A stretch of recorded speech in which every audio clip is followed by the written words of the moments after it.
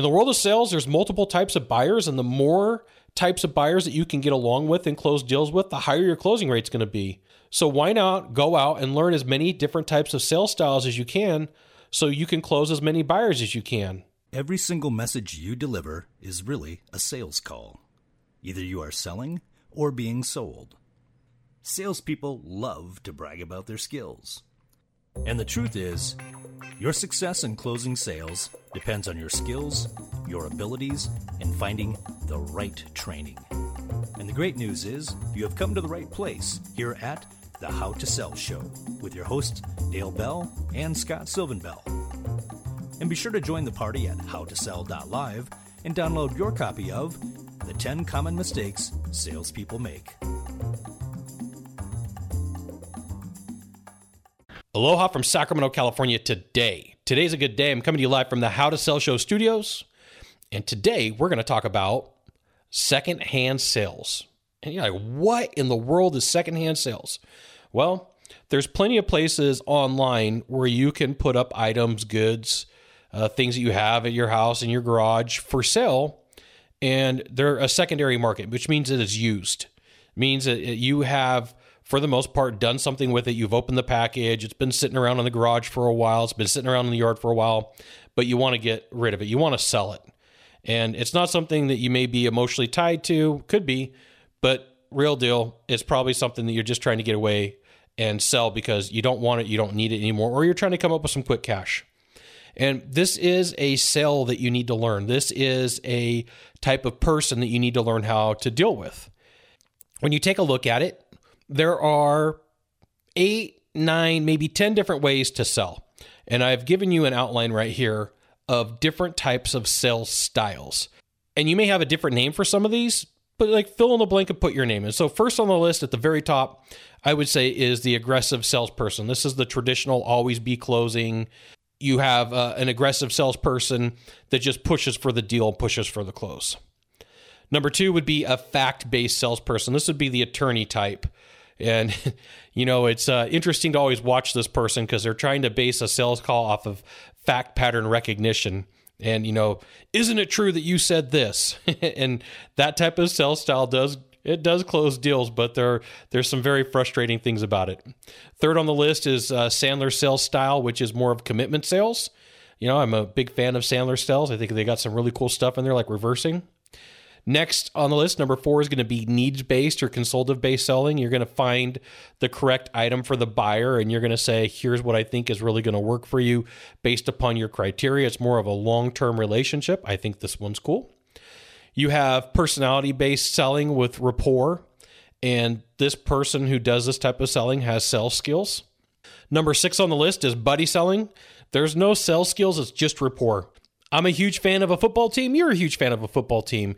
You like food. I like food. Buy my stuff. There's very passive. Here's my info. Call me when you're ready. And then there's number 8, transactional, low price, low volume. I'm just trying to make a couple of pennies off of every deal. Now, there's probably a couple of other ones. For the most part, here's your list of the 8 types of ways that people sell. There is a reason why this matters. Your ability to close at a higher percentage rate is your ability to know which type of sales process you need to use with each buyer. And the best closers that I know, they could deal with all eight of these different sales styles.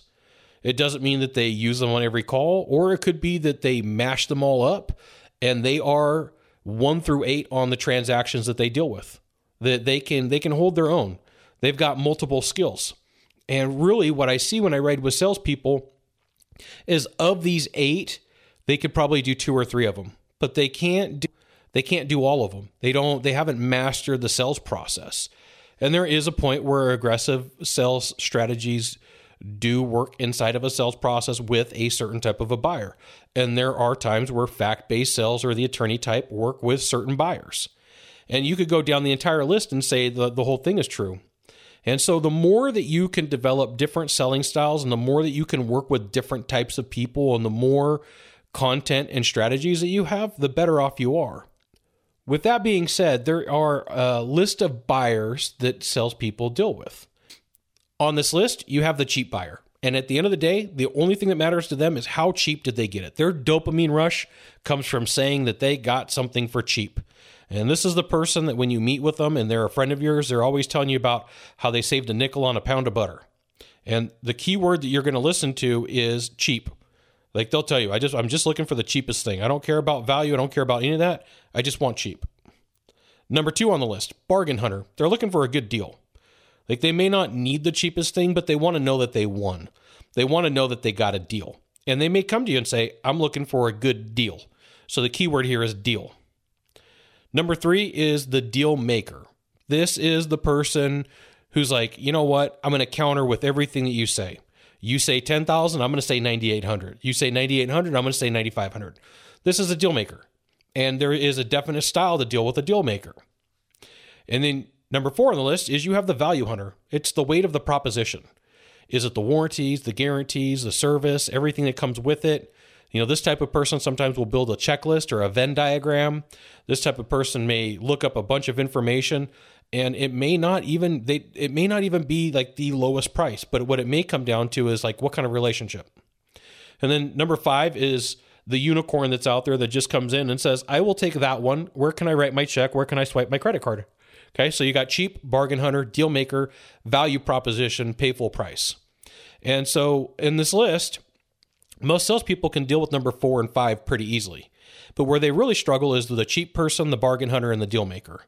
And the reason I really want to talk to you about secondhand sales is because the secondhand sales skills that you can learn will really help you with cheap buyers, bargain hunters, and deal makers. One of the things that I used to do in my early 20s is I used to go to auctions. And so if a restaurant closed down, they would auction off the inside of the restaurant. And some of the stuff that is inside of a restaurant is freaking expensive. Freezers are expensive.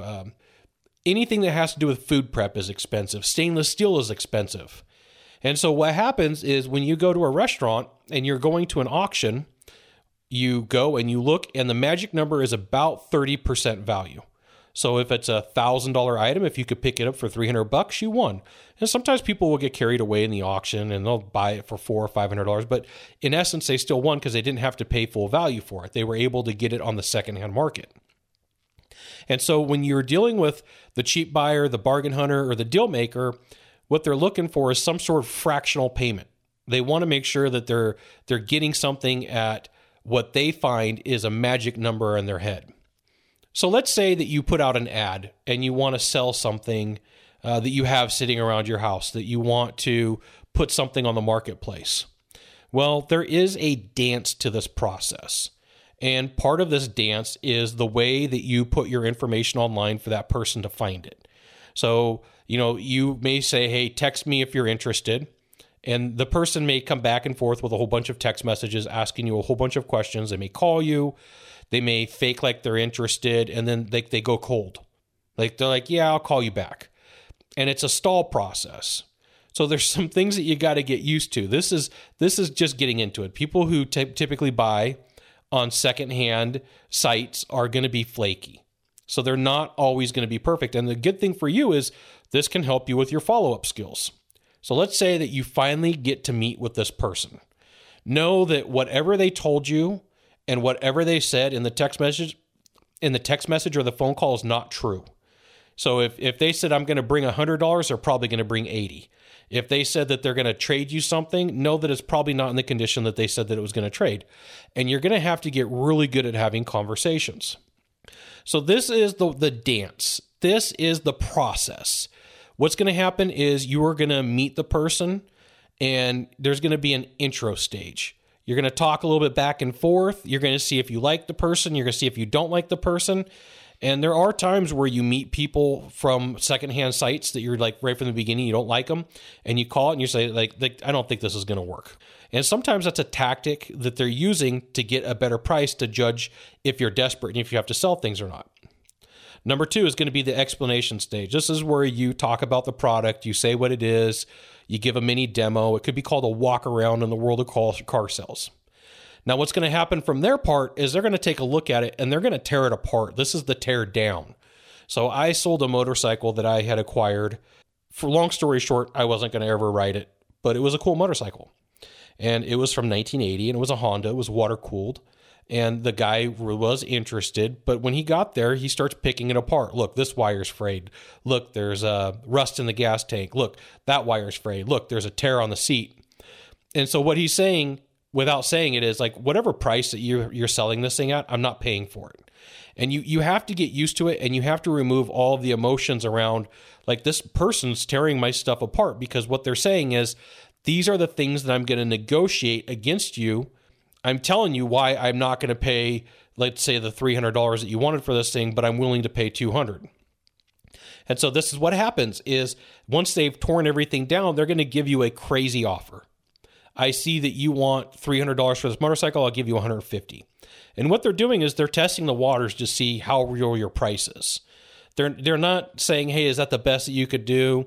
What they're going to say is like, yeah, I'll give you $150 for it. And it's usually, I'll give you the number, it's usually half of whatever your offer is. So if you've sold a bunch of stuff online, know that if you're asking for $100, they're probably going to come at you at 50 to 60% of what you said. Now, the next step for you, which is step number 5, is you're going to build up. You're going to go back and say, hey, like in the case of the motorcycle that I sold, like, look, you could go online and try to buy some of these parts, this part or that piece, and it's going to cost you $300 just for those 2 pieces. And what I have to offer for you is the full motorcycle, right? And you could sell all the parts off that you want and make some extra money. Just put them up online. I don't have time to do it. And then what's going to happen is the next step, which is number 6, is going to be the negotiation. So I said $300.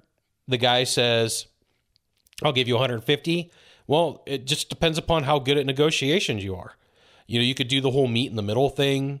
You could flip a coin. That's a pretty common strategy or tactic for someone who's buying goods. With step number 6 of negotiation, the more calm somebody is at this point, the more they buy. Meaning, this is not new to them, that they're a pro, that they know what they're doing, and they're just going to be emotionally neutral. And so if you're dealing with that type of person, know that their negotiation style may seem like it's really calm, but they know what they're doing. Number 7 is they make the purchase or they walk away. And sometimes people will walk away so that you chase them and then you can lower the price and get them to where, and you'll agree to whatever price that they wanted. You do need to develop your sales skills because this is a mix of a bunch of styles. You're dealing with the cheap buyer. You're dealing with the bargain hunter. You're dealing with the deal maker.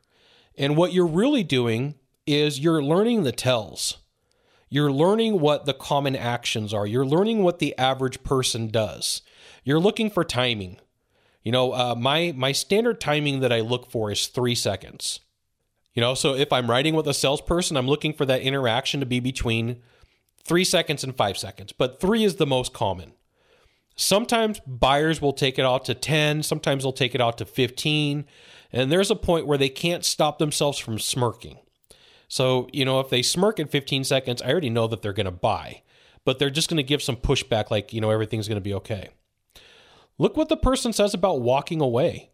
What do they say? What is their actions? How do they sound?